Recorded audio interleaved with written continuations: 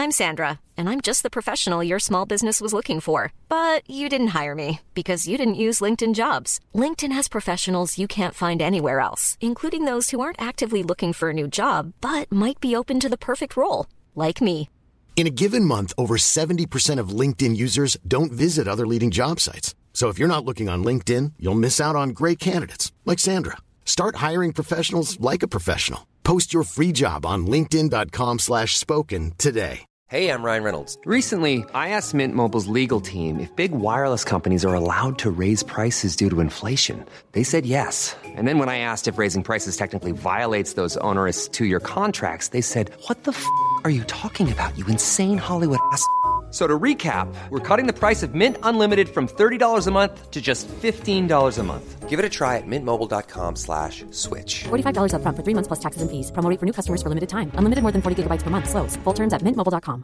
Now's the time to save 30% on wedding jewelry, only on BlueNile.com. Make sure your wedding ring is the one with your pick of diamond and lab-grown diamond bands, all hand-finished and graded for excellence. Or surprise her with something blue she'll love for life, like a stunning pair of sapphire earrings. Blue Nile's jewelry experts are available 24/7 to help, from fit questions to style advice. Right now, get up to 30% off at BlueNile.com. BlueNile.com.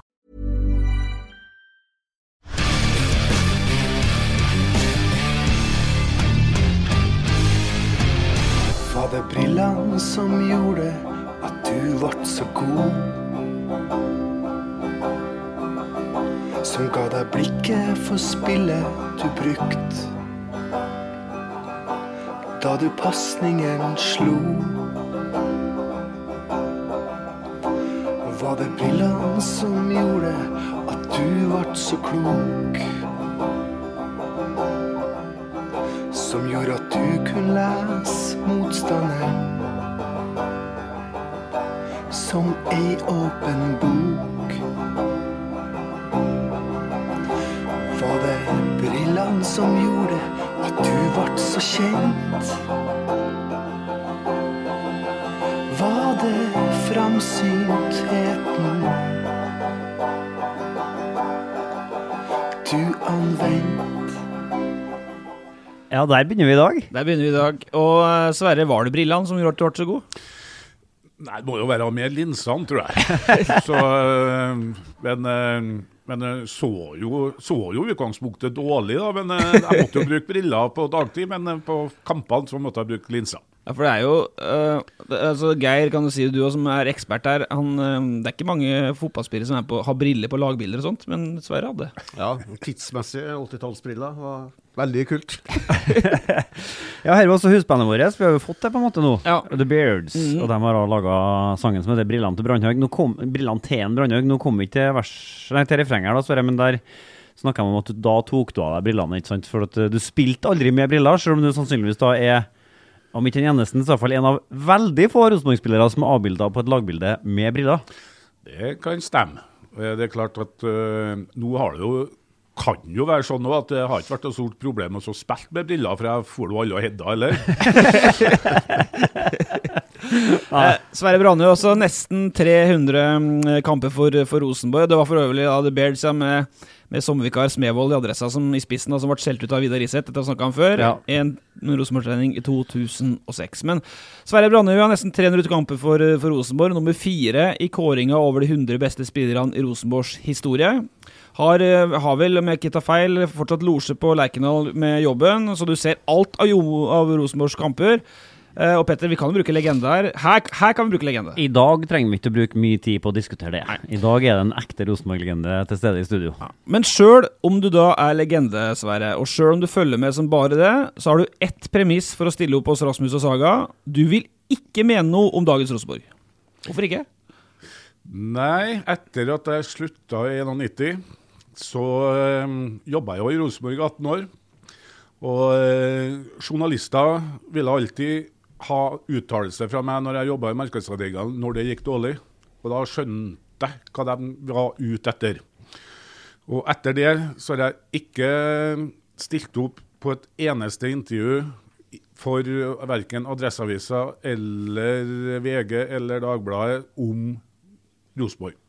For jeg redd for at jeg såpass stolt av klubben, at jeg redd for at pressen skriver andre ting enn hva jeg egentlig har sagt. Ja. Men det å begynne å demontere det, det bare tull. Ja. Og derfor så sier jeg at da stiller ikke jeg opp.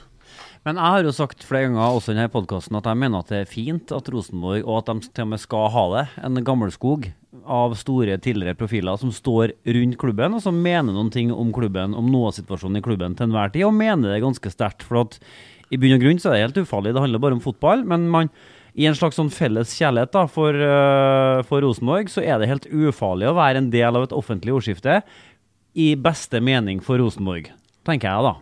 Ja da. Det å være her, for eksempel. Ja. Nå sier jeg jo det jeg mener, jeg kan mene. Ikke sant? Men hvis det blir skrivende presse, så er det alltid sånn, og det har jeg lært jo meg når jeg spilte også, ikke sant? At nei, det var, altså, jeg kan ha intervju med en Geir Svardal, men overskrifter er noe annet enn det som egentlig er rett, på grunn av at det er noen andre som skriver den overskriften. Var Geir Svardal spesiell, så... Nei da. Jeg sa Geir Svardal nå ettersom at han sitter her. Ja. Okay. I så fall så kan vi jo ta det med en gang, men så vi får rensa lufta her. Nei. Det var bare et eksempel ettersom at Geir sitter her nå, så... Ja, men hadde det ikke vært tullete fristende å sitte her nå og slå seg på brystet og si at alt var jo mye bedre før? Ja, men det var jo det. Ja. Men da har vi etablert det. Det er det vi skal komme frem. Nei da, altså det som er jo, utifra det jeg har vært flink til, eller det jeg har gjort mye, det er at jeg har hatt direkte kontakt for eksempel med trenerne i Rosenborg opp gjennom årene. Vi har hatt møter, bare prate litt om hva jeg synes er viktig, som de ikke gjør. Og vi gjorde det sikkert ikke helt rett hviler når vi holdt på å spille, men det er bare en sånn mening. Jeg hadde møte med en Jønsson og hva heter den andre svensken? Hamren, ja. Per Joar Hansen, Bård Wiggen, Ola By Riise, ja. Så det er liksom min måte å gjøre det på. Jeg har bare ta et eksempel da.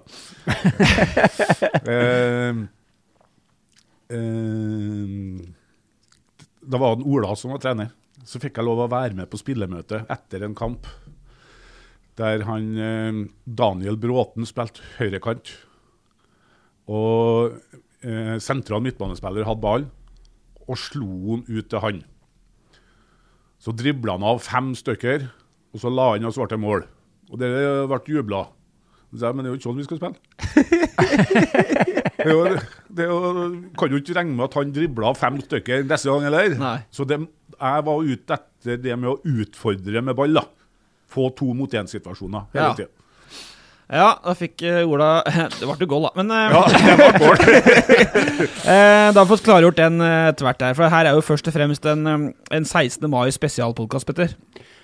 Ja, altså bare du sier 16. mai, så får jeg stå på en sparmann her, for det er jo det såreste så langt det her året, at det ikke blir noe 16. mai-kamp i år. Om 3 dager så skulle det vært årets desiderte happening på Lerkendal. Det blir det ikke, det får jeg et sug i magen rett og slett av å kjenne på. Men jeg gleder meg på en måte ikke desto mindre til neste 16. mai da, for at forhåpentligvis så er Rosenborg fortsatt like mektig i norsk fotball at man er så heldig at man får 16. mai hjemmekamp neste år også. Og Geir, vi skal jo introdusere deg straks, Geir, men det er helt sikkert derfor du har skrevet om noe, for nå kommer det en svær greie i Adressa i morgen kveld, torsdagskveld, om det er 16. mai-fenomenet. Vi skal snakke mer om det etterpå, men kjapt, er det for at det ikke ble noe i år at du fikk ideen, eller? Ja da, det er jo det. Så vi har pusset støv av Sverre og hatt med oss på Lerkendal for noen dager siden. Tomt Lerkendal, det var jo litt vemodig. Og så går vi gjennom da disse 39 dagen for dagen-kampene, som faktisk har vært spilt sammenhengende, med unntak av en kamp i 93 som ble avlyst, siden 1981. 93, Petter, og da var rus det? Det må ha vært kjipt. Ja, altså det er jo en del av historien min det, for at jeg var jo da jeg gikk på videregående første og andre klassen, så var jeg jo, når jeg var mindre da, med guttungen, så torde jeg ikke å være på gressbakken på 16. mai, for det var litt skummelt, men det var jævlig fascinerende, så da sto jeg liksom på enden av ståtribunen der, og så kikket på det sirkuset som utspant seg på gressmatta, i gressbakken, under klokkesvingen der, og så I 93 så var det endelig min tur til å være russ. Da ble kampen avlyst, for da var det overvann på Lerkendal. Men det er noe som heter at aldri er så gærent at det ikke er godt for noe. Jeg fikk jo ligget i en leilighet på Nardo og trent hofteleddsbøyerne ganske. Da går vi videre. Apropos punktfeste. Den første er også en legende. Det har vi fått etablert nå. Rosenborg fra 81 til og med 91, da Ryggen ødela rett etter det her vinkelskuddet mot Lillestrøm. Det tror jeg alle vet hva jeg snakker om fortsatt. Rett før storkampen mot Sampdoria og en cupfinale, det skal vi snakke mer om etter hvert. Men Sverre Brandø, du er jo mannen som da ringte fotballforbundet selv, da Nils Arne ikke ønsket det, og rett og slett lanserte 16. mai-kampen i sin tid. Du er 16. mai-kampens store far, du, Sverre? Ja, det er mulig det. Men det var liksom sånn at det er jo litt snedig å tenke på. Jeg var jo bare 21 år. Ja. Første året mitt i Rosenborg. Første seriekampen på Lerkendal mot Fredrikstad, som ble avlyst. Så kom jeg med forslag til Nils Arne at den kan vi nå ta 16. mai. Og det var litt i forbindelse med at på midten på 70-tallet så var det 17. mai-kamper på Lerkendal. Det vil si altså engelske lag da, Arsenal, Liverpool, Manchester United, som spilte og gikk i borgertoget sammen med Rosenborg. Så... Og de bodde på Esso Motorhotell. Ja, nå snakker vi gamle dager, ja. Nei, Arsenal bodde på Prinsen. Ja, det Der har du vært. Ja, der har jeg vært. Så sier Nils Arne, det var en god idé. Så kan jo ikke du bare ringe forbundet da. Ja. Så måtte jeg nå gjøre det. Så ringte jeg jo forbundet. Jeg tror jeg var Nikken Johansen her, som var president, så jeg snakket med han, og så kom jeg med forslaget om at 16. mai, det kommer til å bli åka fullt. Ja. Og det ble jo over 17 000 tilskuere på 16. mai-kampen. Og fra 82, altså året etter, så ble det full serierunde hver eneste 16. mai. Ja. Jeg tenker at det er tidlig prov på at Sverre Brandø hadde teft for hva det er som selv. Da. Det har han jo på en måte etter han har lagt opp som fotballspiller og bevist at det har han peiling på. Så at, det her er egentlig bare sånn tidlig prov på teft, tenker jeg. Ja, absolutt. Nei, men det ble enda litt mørkere nå. Da fikk folk kortversjonen av historien. For den andre da, han har skrevet i hvert fall 3 bøker om Rosenborg. Jeg kan godt hente feil, Geir. Skrevet bok om Kåre Ingebrigtsen, og har forsket da på de her 16. mai-kampene på grunn av at det ikke blir noen match i år. Men Geir Svardal, da det var knivstikking 16. mai i 1986, og det skal vi snakke om mer om etterpå, og Adressa kjørte stort med bilder og besøk på sykehus og greier. Da jobbet du i Dagbladet, og du dekket kampen, 16. mai-kampen for Dagbladet. Det var hooligan-forhold på Lerkendal. Det ble slått opp stort i regionpressen. Det var ikke noe sak for Dagbladet. Nei, det var ikke det. Det overrasker meg jo nå. Og jeg begynte å gå gjennom disse kampene her nå, så fra 81, eller i og for seg, fra 1969. Det var en slengerkamp 16. mai 1969. Ja. Rosenborg spilte mot Skei, da vant 4-0. Med godt besøkt kamp, rundt 18,500 tilskuere da også. Rolf Wesenlund og Harald Heide Steen var i garderoben til Rosenborg etter kampen og ble med hjem på innflyttingsfest til Harald Sunde. Det ble påstått at den innflyttingsfesten, for at Odd Iversen og Harald Sunde skulle ikke trene dagen etterpå, og Rolf Wesenlund og Harald Heide Steen, som spilte på Trøndelag Teater akkurat den våren her, de skulle heller ikke stå på scenen dagen etterpå. Så det ble påstått at den innflyttingsfesten til Harald Sunde, den ble avsluttet rett etter at barnetoget, eller borgertoget, var gått i mål neste dag. Har de jo levd, så har de jo holdt på ennå, tenker jeg. Ja, hadde man jo skulle ha vært på én innflyttingsfest i hele sitt liv, så måtte det jo vært den der. Herregud, det må ha vært artig. Ja, men nå snakker du bort for at du... Ja, det var det jeg gjorde. Men, nei, for jeg var litt overrasket når... Altså, 16. mai-kampene på Lerkendal fra 81, de har jo inneholdt alt. Altså, for det første vanvittig mange skåringer. Nesten 750 000 tilskuere har sett kampene totalt, disse 16. mai-kampene totalt, siden 1981. Det har vært vanvittig mye fotball, masse folk, men også mye bråk, et par kamper midt på 80-tallet, 1985-1986. Da var det jo stygge tilstander ut i Europa, spesielt i England, hooligan-tilstander, som også da mange var redd for begynte å nå Norge. Og i 1986, det var en sånn kamp som var kanskje den aller verste. Det var knivstikking på Lerkendal, en kar ble knivstukket. Han får dere møte i ukeadressa på denne uka, eller allerede på torsdag kveld på adressa nå. Og så, når jeg begynte å gå gjennom disse kampene gjennom vårt eget arkiv, da, Adresseavisas arkiv, så kom jeg på, så tenkte jeg at faen, Søren, det har jo ikke fått med meg det her. Jeg kunne ikke ha vært på den 16. mai-kampen her. Jeg må ha vært i Stavanger antagelig, eller på Bryne, for jeg jobbet, som du sier, Ole, i Dagbladet på den tida. Jeg var Dagbladet-journalist, jobbet med sport da. Men jeg hadde ansvaret mye for Viking og Bryne i sesongen der, så jeg tok det for gitt at jeg må ha vært i Stavanger eller Bryne akkurat den dagen der. Men så går jeg inn i Dagbladets historiske arkiv da, og så ser jeg til min forbløffelse at jeg dekket jo kampen. Men jeg mest opptatt av å skrive at Kikkan Angvik har skåret 2 mål, og har gitt da en sånn vist langfingeren til treneren sin, Torkild Brakstad, som i kampen før hadde satt ut Kikkan. For at Kikkan hadde forsovet seg til lørdagstrening, og Torkild Brakstad han var en autoritær trener, så han satt Kikkan på reservebenken i kampen før den 16. mai-kampen. Det ble sterke reaksjoner blant Rosenborg-supporterne. Man sendte jo ikke mail eller tekstmeldinger, men så Torkild Brakstad hadde på kampdagen fått et brev i posten, hvor han ble innstendig oppfordret om å komme seg hjem til Molde, hvor han kom fra. For der fantes det flere drittsekker enn roser. Men så setter han inn Kikkan i 16. mai-kampen, og så skårer han 2 mål da. Rosenborg vinner 3-2 mot Tromsø. Ja. Men poenget er at jeg legger ikke jeg kan jo åpenbart ikke ha lagt merke til alt dette bråket som foregikk på andre siden på ståtribunen. Fokus på matchen da. Fokus på matchen. Så jeg lager en kort sak, og så, ja. Jeg har en annen teori. Ja. Du hadde saken 95% klar, og så skulle du rett på Bajaså eller sommeren etterpå, så du hadde ikke tida til å justere. Det kan ha vært sammenheng. Der dro jo Sverre også. Vi hadde litt... Vi møttes på sommeren. Men så følger det seg kanskje inn liksom i en sånn ikke den peneste tradisjonen til sportsjournalister.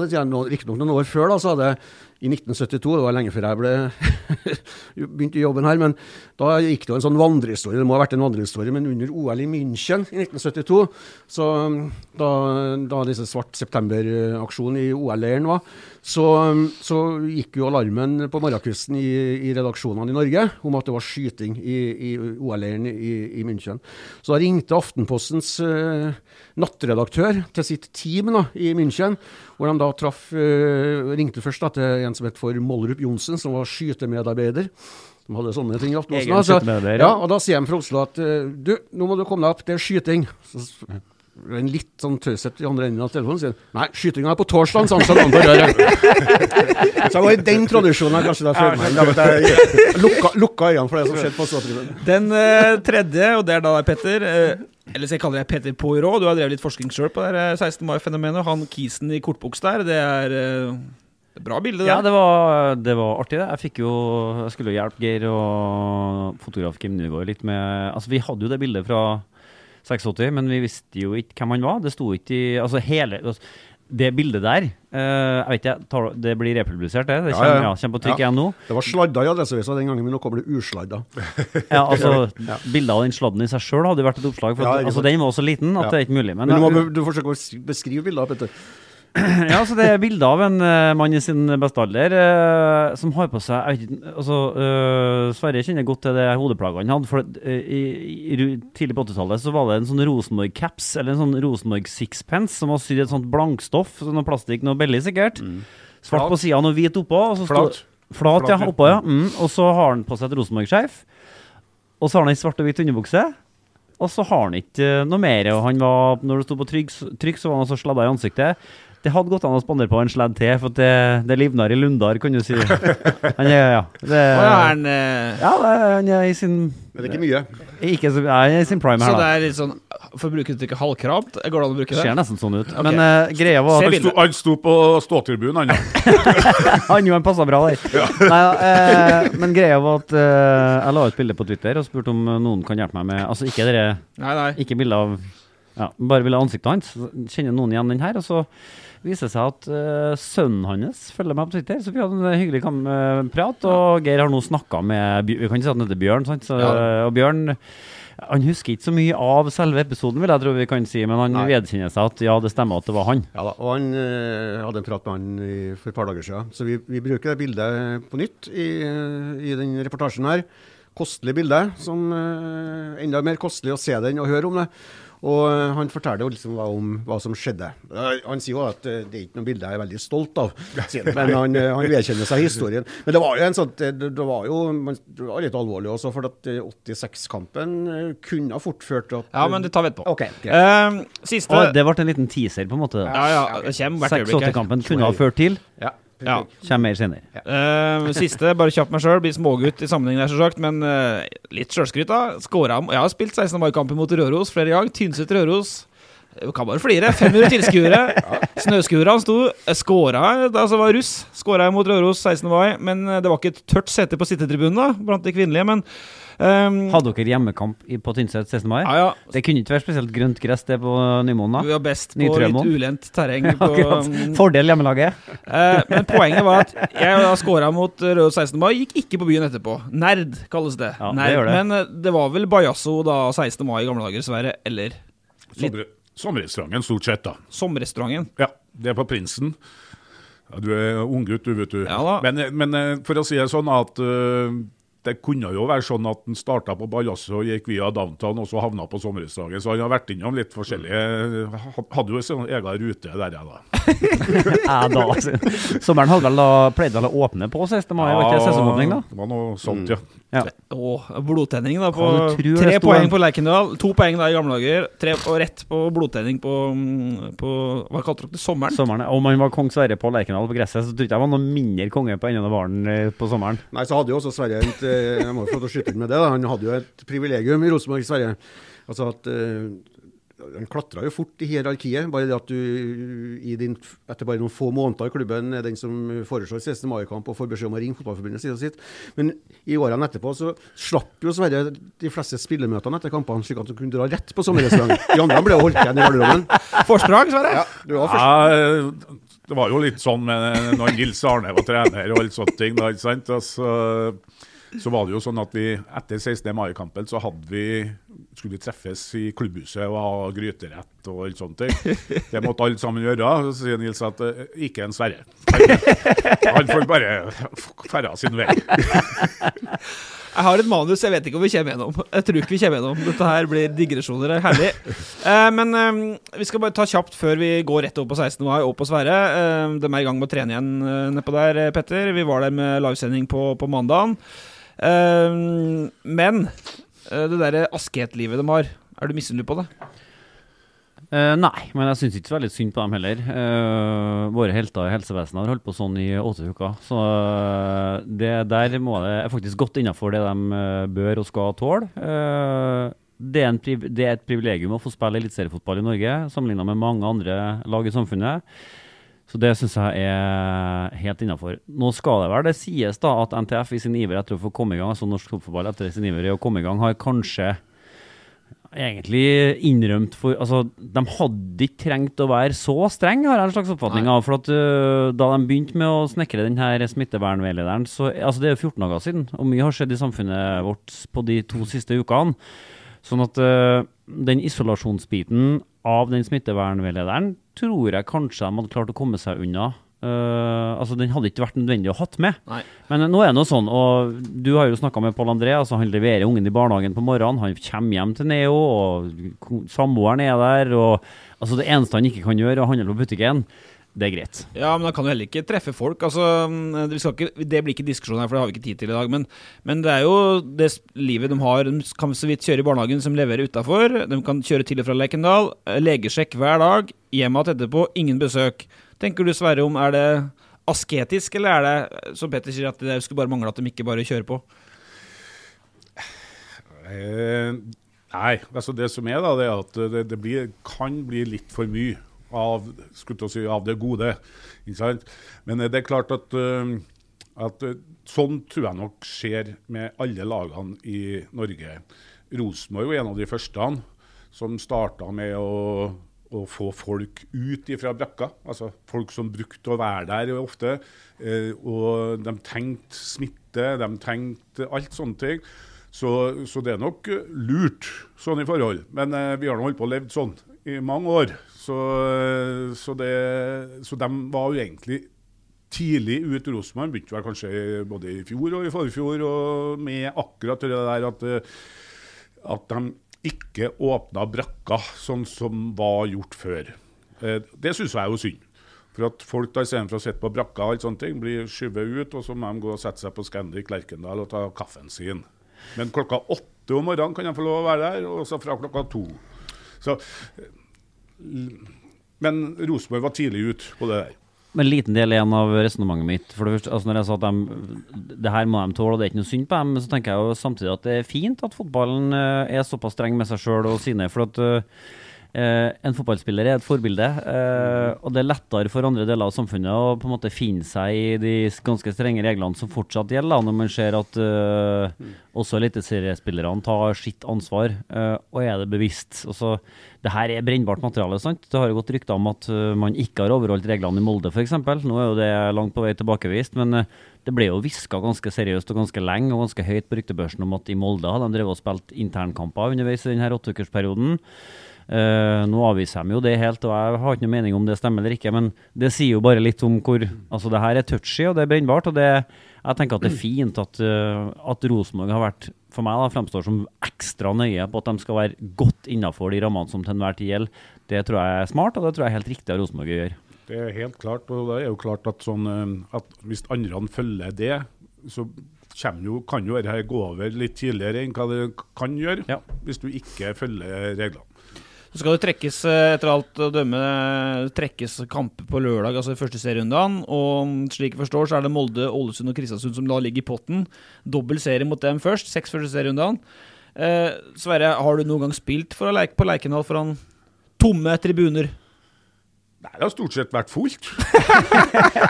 Så, og dess mer folk det er på tribunene, det starter jeg synes jo jeg var, men jeg har ikke spilt for tomme tribunene der. Nei, men hvordan tror du? Det der er ikke helt sant, Geir. Det vet du som er Rosenborg-historiker. Altså på starten av 80-tallet, når Rosenborg ikke var sånn steingod, det var ikke stappfullt hver gang. Nei, det var langt fra det. Det var nesten overdriv av og til. Det var stort sett på 16. mai-kampene, og noen få andre kamper. Men da Sverige kom til Rosenborg i 81, da var publikumstallet begynt å stige. Og da hadde jo Rosenborg også i 81 et veldig godt lag. Men de lave publikumstallene, de var midt på 70-tallet, og de årene da de rykket og sånt. Da kunne det være 2500 på en toppkamp, for eksempel. Så da var det tynt. Det var vel faktisk under 2000 på en seriekamp i 6-77. Ja. Men Sverige har stort sett, om ikke han har spilt for fulle tribuner hele tiden, så har han spilt bra med folk, Men blir det noe hjemmebanefordel med å møte Molde på Lerkendal? Skal de kjøre kjernmuslyd over anlegget? Hva tenker du, Petter? Altså, hva slags fordel kan trekke av å spille for tomme tribuner? Blir det helt 50-50 da? Eller? Nei, jeg så jo på det der, det er jo spekulert i at det blir puljer, og hvordan de her puljene blir, og nå nevnte jo du den pulja som er satt opp for Rosenborg. Jeg prøvde liksom å se på de andre puljene og se på er det noen lag som har fordel eller ikke. Men det er jo sånn at skal du bli seriemester, så må du ta flest poeng av alle lagene i ligaen lell. Sånn at jeg klarer liksom helt å bestemme om det, altså all den tid det er viktig da. Er det bra å møte Molde 2 ganger på rappen nå, eller er det ikke det? Det kan jo kanskje, jeg er ikke sikker rett og slett. Men Sverre, å spille for, snu på da, bare før vi går videre, spille for tomme tribuner da, vil det på Lerkendal kontra spille for tomme tribuner i Molde, har det noe å si da? Bare jevner det seg helt ut? Det er verst for Rosenborg. Molde er jo vant til å spille for tomme tribuner. Det var det jeg kom på. Så for dem er det jo helt sånn business as usual. Her blir jo vanskelig å si noe om, synes jeg da. Ikke sant? For at du har aldri skjedd før. Ikke sant? Så, men det er klart at hvis du spiller på Lerkendal 16. mai mot Kristiansund med 17-18 000 tilskuere, kontra det å spille i Kristiansund for 4000 tilskuere, så Rosenborg, utgangspunktet skal Rosenborg ha en fordel. Men det kan jo være sånn at du blir litt sånn, oi, det er så mye folk i dag, blir litt nervøs og alt sånt, men sånn i utgangspunktet er Rosenborg vant med det, så jeg tror at Rosenborg er en fordel dess mer publikum som er på Lerkendal, kontra det som er i Kristiansund. Nesten slik at Rosenborg har en ulempe da, med å spille for tomme tribuner. Ja, men samtidig så... På Lerkendal. Men så må man jo forvente at på Rosenborg spiller profesjonelle fotballspillere, som også har gått nå i 8 uker og trødd vattnet og gleder seg til å komme i gang. Og det er likt for alle. Alle må spille for tomme tribuner, så... da blir det på en måte ikke det blir en faktor som bare settes til siden. Det skal være det beste laget som vinner. Ja. Så håper vi da snakke mye mer om Rosenborg de kommende ukene når det begynner å nærme seg. Det meldt et par treningskamper. Antagelig det hjemmekamper, så har jo Adressa rettighetene. Det gleder vi oss til. Vi skal diskutere selvfølgelig spillere i form, hvem som ræva, overgangsvindu og alt det der etter hvert, Petter. Men i dag nå da, tenker at det er litt deilig at alt omtrent som før. For at det trening nummer 1. De har ikke vært der på Steinleng, og Pål André Helland pessesur. Ja. Og du har god hjelp av Gøran Sørloth på stillelinja, så god stemning. Det enkelte ting som ikke endrer seg. Men hvis jeg snakker mer om desto mer om Sverige etter hvert nå, mye om Sverige, for han vel en av de Rosenborgene som ikke, når jeg og Petter diskuterte før denne podcasten, Sverige jo 90-tallet, starten på 90-tallet, det lenge siden da, det 30 år siden han la opp, men han jo fortsatt en av dem som ikke glemmes da. Det mange i den der kategorien 80-tall, 90-tall som nå begynner å gå ut av glemmeboka blant de yngste lytterne av podcasten her, men inntrykket mitt at Sverre fortsatt huskes, Geir. Hvorfor det sånn? Ja, han ble rangert som den 4. var det vi gjorde. Ja. Dere var jo selvsagt, dere invitert meg inn i den juryen der også. Jeg hadde jo på andre. Ja. Nei, men du blir jo myteomspunnet, og det blir du jo bare i kraft av hva du gjør på banen, ikke sant? Og Sverre hadde jo da Sverre kom til Rosenborg i 1981, så var han jo allerede etablert som, i motsetning til mange andre nykommere i klubben, så var det en spiller som Rosenborg hadde ventet på lenge. Sverre hadde hatt tålmodighet til å gå gradene litt i Strindheim, etter at han kom dit fra Ørn, og ventet litt med å ta det siste steget. Så han var jo liksom i landslagsemning da han kom til Rosenborg i 81, og blir jo umiddelbart liksom den store spilleren på laget i et lag som hadde mange umeritterte spillere i 81. Rosenborg var jo da gjennom en periode hvor de hadde vært ned i A-divisjon, rykket opp i 78, så 81 var den 3. sesongen på rad siden opprykket for Rosenborg, så vi snakker sånn på den tiden her. Hadde ikke vunnet noe siden på 10 år. Og med unntak av Odd Iversen, som var på tampen av karrieren sin, så var det lett for Sverre liksom å etablere seg som liksom det nye navnet, og ble jo da, han levde jo opp disse forventningene her. Så mye av de høye publikumstallene, relativt sett, sammenlignet med før, som kom i 81, 82, 83, også ser bort fra 16. mai-kampene, skyldtes jo Sverre Brandhaug. Så han var jo liksom, jeg tror det er vanskelig å forestille seg for de yngre lytterne av denne podden, hvor stor Sverre Brandhaug som fenomen var, egentlig, i Trondheim utover på 80-tallet. Jeg sitter og lytter bare nå. Ja, men han enig i det. Andekter. Men jeg vet ikke av stort. Han har jo som for ettertida fått et stempel som en bohem, men for det første er jeg litt usikker på hva en bohem og stemmer det? Ja, litt fordi at han aldri la skjul, nå snakker vi om det i tredje person, men for han aldri la skjul på liksom at han var han var ikke primadonna, han demonstrerte ikke primadonna-nykker, men det er klart at det var jo såpass lydhørt på Lerkedal utover på 80-tallet, før kjernen i dag lager støy gjennom hele matchen, så du kunne jo høre replikker, ikke sant, fra tribunen, og det kunne jo henge på tampen av kampen når Rosenborg hadde sikret seieren, den var godt i land med 3-4-0, at Sverre tok litt hoftefest og sånt, og da kunne det høres fra ståtribunen, få av deg platåskoa, Sverre, eller noe sånt. Da begynte han å nærme seg Bajasso-tid, eller så. Så det var litt sånt som forsterket litt bildet der, kanskje da. Men så skyper litt her da, det jo liksom, å kalle det bohem eller sånt, jeg føler jo ikke at det var det, men det var mange som snakket om det, for at jeg spilte alltid, var kanskje han eneste som spilte med drakten utenfor shortsen, så jeg har alltid gjort det.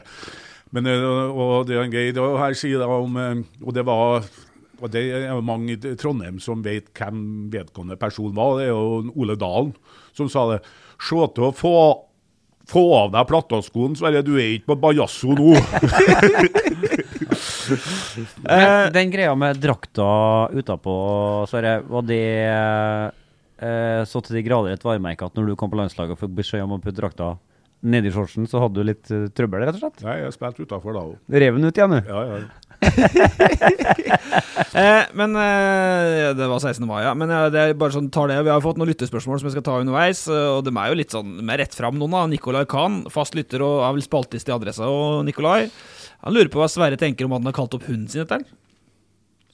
Altså han har en bikkje som heter Sverre? Og såpass, ja. Oppkalt etter deg? Ja, Det høres jo artig ut, det, men det kan jo være at han har en hund som kalles for Sverre, som oppkalt etter en annen Sverre. Nei, han har skrevet inn her. Han har skrevet inn her. Men Allan Knudsen tar det et steg lenger. Hva tenker Sverre om at jeg oppkalt min eldste sønn etter han? Ja, topp. Brandhøg, altså. Og så det en som lurer på om du bruker trangtrus eller boksershorts, men det blir så usaklig. Nei, det blir boksershorts.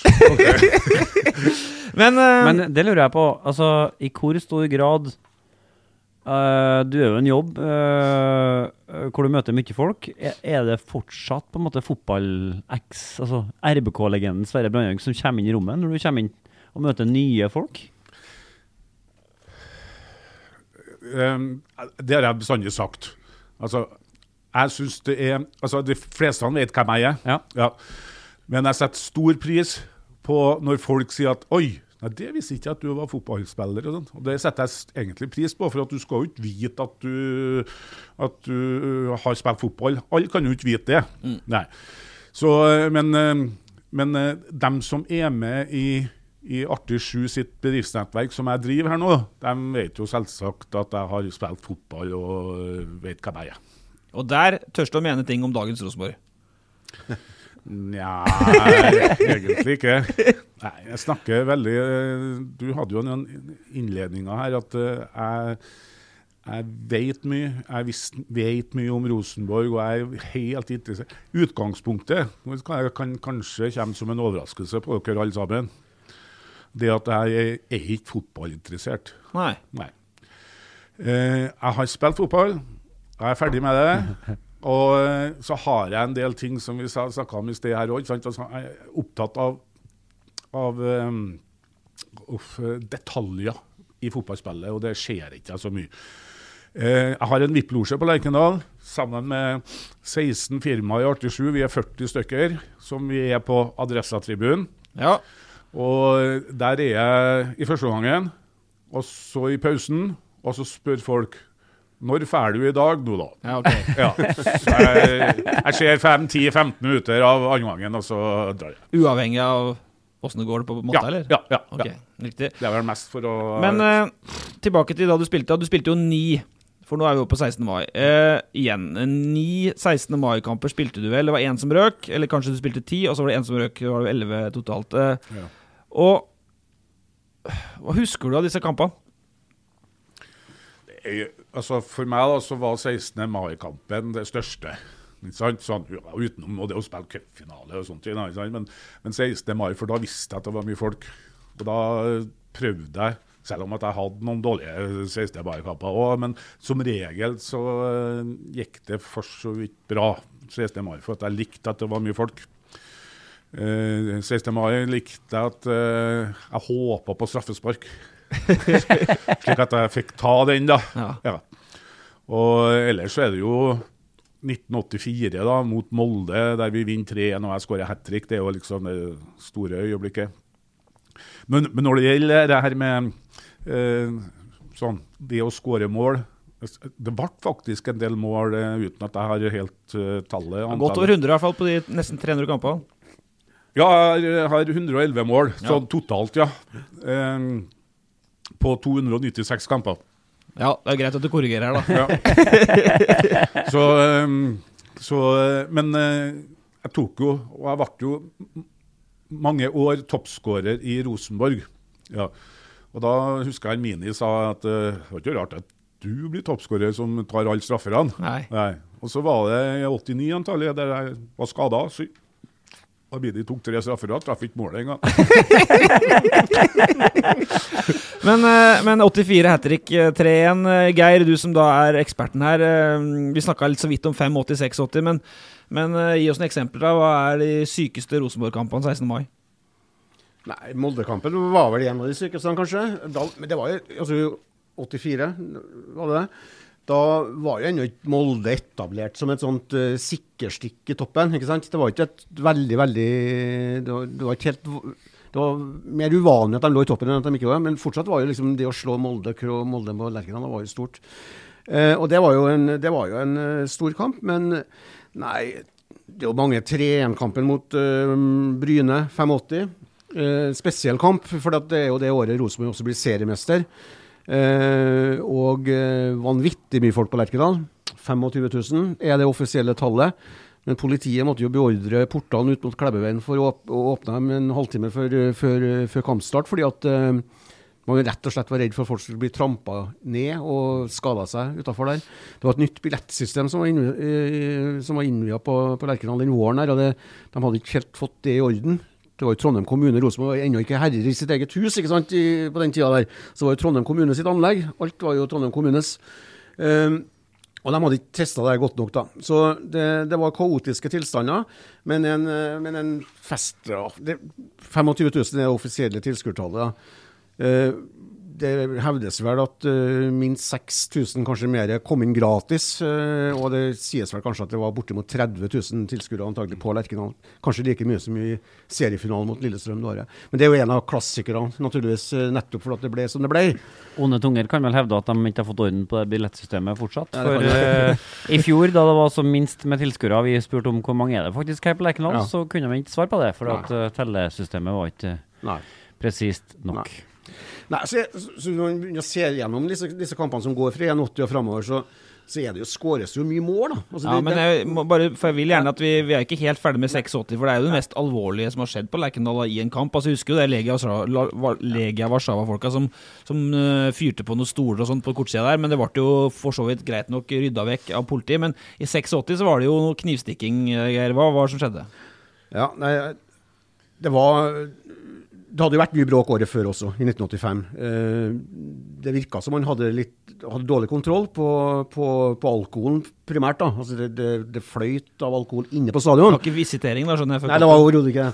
Og ser du på mange av disse bildene som er tatt her i Adresseavisen i hvert fall. Dagbladet tok jo ingen sånne bilder, men der konsentrerte vi oss om fotball. Ja. Men så er det jo flaskefor inn på banen, altså, ikke sant? Men i 86 så toppet det seg helt da. Det var en forferdelig uvær den dagen. Det regnet noe brutalt, som gjorde at både klokkesvingen forvandlet seg til et leirasaktig område. Så alle tilskuerne på ståtribunesiden er jo møkkatt, uten at de nødvendigvis har vært i slagsmål, den grunnen de sklei og herja. Og det var ekstremt mye fyll. Jeg tror nok at alle russen som var på 16. mai-kampen det året oppe i klokkesvingen, de var skitatt, ja. Og det var en hissig stemning da, åpenbart. Og han karen som ble knivstukket, som vi også møter i denne reportasjen om 16. mai-kampenes historie, han forteller meg at han oppdaget en fyr som kom slæpende med en jente etter seg, altså sånn huleboeraktig greie. Så fikk han liksom hjulpet hun der dama bort til en sånn Røde Kors-stasjon som var inne på ståtribunen. Bare det at Røde Kors hadde 2 stasjoner inne på ståtribunen for å hjelpe folk, sier jo litt om hva de hadde forberedt seg på. Men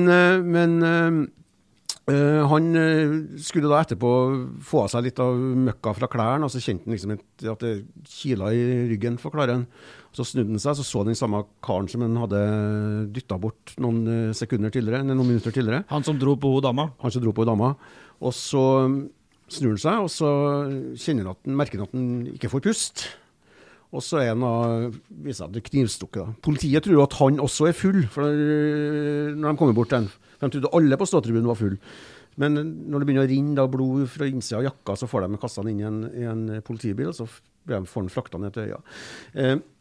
Vakthavende lege på regionsykehuset, som det heter en gang, han sier jo i intervjuet dagen etterpå at hadde ikke han kommet ned dit med en gang, eller han var fra Fosen, han karen her også, Petter. Hadde det der skjedd på Fosen, så hadde han aldri kommet til å overleve dette, for kniven hadde liksom gått opp, altså den var rett ved hjertet. Men samme vakthavende legen, Bjarne Berg, heter han fortalte også at han har hatt sin verste vakt noensinne i sitt 30 år lange virke som lege den ettermiddagen her. Ambulansen gikk i skyttelfart, forteller han, mellom Lerkendal stadion og øya med folk. Folk sto i kø med utslåtte tenner, knuste armer og kutt i hodet fra flasker som var blitt kastet fra tribunen. Så det var folk som slåss med hverandre. Det var ikke noe 2 supportergrupperinger mot hverandre. Nei, det var rett og slett trøndere mot trøndere. Trøndere mot trøndere. Ren borgerkrig. Ja, for det var Tromsø som spilte der da. Så det var neppe noe mange derfra. Men neppe. Den gangen. Merket dere det, Sverre? I hele tatt? Altså, kan du huske på det? Nei. Dagbladet spiller, merket ingenting. Vi var opptatt av å vinne kampen. Vi merker ikke sånne ting. Nei. Men det er jo dramatisk da, når du får... Ja, klart, det er jo det. Det er jo ikke sånn det skal skje. Det skal ikke være sånn. Poenget er i hvert fall at Eldar Hansen satt jo som fotballpresident det året der. Han er jo rosenborger av alt. Ja. Og han var bestyrta over det rapportene som kom fra Lerkendal. For alt jeg vet var han kanskje på Lerkendal den kampen der også. Men poenget er i hvert fall at det er med nød og neppe at Rosenborg får 16. mai-kamp året etterpå, i 1987. Eldar Hansen sier selv at vi kan ikke legge kamper til en arena som har så lite kontroll på det som foregår innenfor portene. Og så sier Føyen også til liksom, at det er bare i Trondheim sånt skjer. For resten av landet så går det rolig og fredelig for seg. Det er bare i Trondheim folk går bananas på det viset der. Det har vært nok godt mottatt. Men det var jo bare i Trondheim man hadde en sånn lang gressbakke altså, det var jo svært for dem som kom på en gressbakken som egentlig var for kampens skyld. Ja, sånn at, det er rett. Så på en måte, selv om jeg kan kjenne at jeg savner hele klokkesvingen, så hadde det liksom lite med en fotballkamp å gjøre, mye av det som skjedde der da. Det var en festplass, rett og slett, ja. Også utenom 16. mai. Ja. Men du sa det jo i sted at du var for liten, så du satt og kikket bort på dem, du var smånervøs og engasjert og litt fascinert samtidig, eller? Altså, når det her skjedde i 86, så tror ikke jeg var der, for da var jeg bare 12 år, men da jeg senere begynte å gå på Lerkendal, for det gjorde jeg jo, og spesielt på 16. mai, for da kom jo vi over Stavnebrua, sant, og seg inn, og da sto vi jo i starten, så sto vi, for dem som husker på det her da, så var jo langsida var jo sånn oppstøpt betongkant bortover, eller var den oppstøpt, kanskje bare var sånne kantstein, i hvert fall så var det sånn ståtribune, og vi sto bestandig på enden av den ståtribunen inn mot gressbakken, der var det en stor sånn mast, det ble da være liksom... Lysbast da. Yes, det var basen vår, så vi dårlig, så kunne vi kanskje få til å klatre litt oppi, ja. Så der bodde jeg, omtrent, og så seg vi innover på gressmatta selv da, men jeg husker ikke noen av 16. mai-kampene, men jeg husker bare alt det der rundt det. Det jeg kanskje husker aller best, var at vi pleide å gjemme poser med drikke, rett og slett. Brukarene på Stavnebrua før kampen, for vi fikk ikke med oss posene inn. Vi kunne få med oss en tåteflaske eller noe småtteri, men altså kvantumet, det vi skulle ha til festen etterpå, det drev vi og gjemt i skogen rundt brukarene på Stavnebrua. Men visiteringen var tynn da, skjønner jeg. Den var tynn, men det var noe, og så var det jo senere etterpå, for at det var jo den skogen som var i skråninga mot Nidelva, den var ganske voksen, så det var glissen skogbunn, så det var vanskelig å gjemme ting. Og da var det jo fullt av sånne gravplindrere som for å stakke av med drikken til folk, ikke sant? Så det var der å kunne være sterke senere etter kampen. Hvem faen har stukket av møllen min, liksom? Men jeg tror nok sånn at da Petter ble gammel nok til å begynne å gå på Lerkendal, for å si sånn, så hadde man begynt å få sånn noenlunde kontroll på, selv om mye sikkert kom inn da, for allerede året etterpå i 87 så var ting ganske greit igjen altså. Det var ikke nok i 87-sesongen da det var straffesparkkonkurranse uavgjort, og det var dørgende kjedelig lørdagsfotball og sånt, men året etterpå, 88, da Nils Arne var kommet tilbake til klubben, og den moderne æraen startet, så var det bare 11 arrestasjoner, eller... Bare 11? Men bare 11 når det, altså, og tatt gjerne utenfor stadionet, og det er ikke mye tross alt når det er 20 000 mennesker på et samlet sted. 11 mennesker, liksom.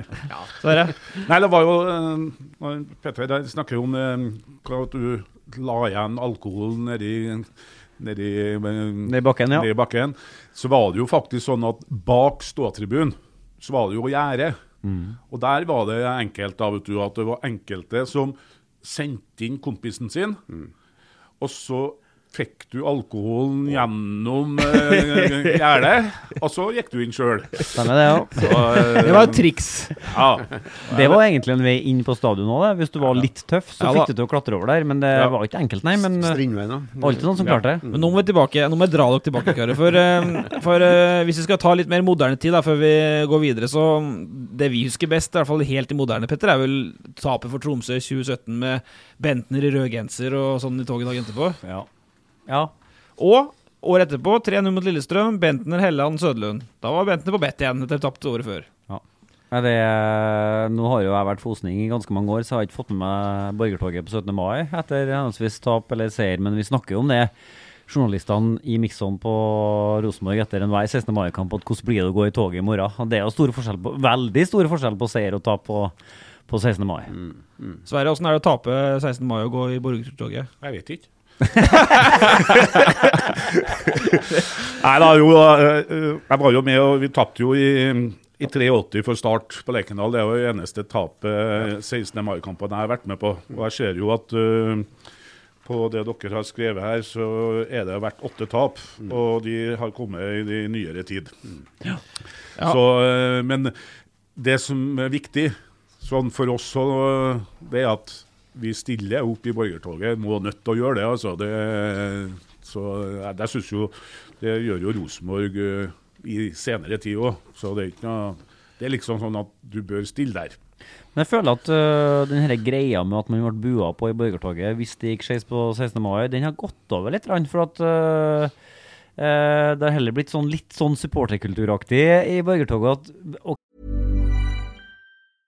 Hey, I'm Ryan Reynolds. At Mint Mobile, we like to do the opposite of what Big Wireless does. They charge you a lot, we charge you a little. So naturally, when they announced they'd be raising their prices due to inflation, we decided to deflate our prices due to not hating you.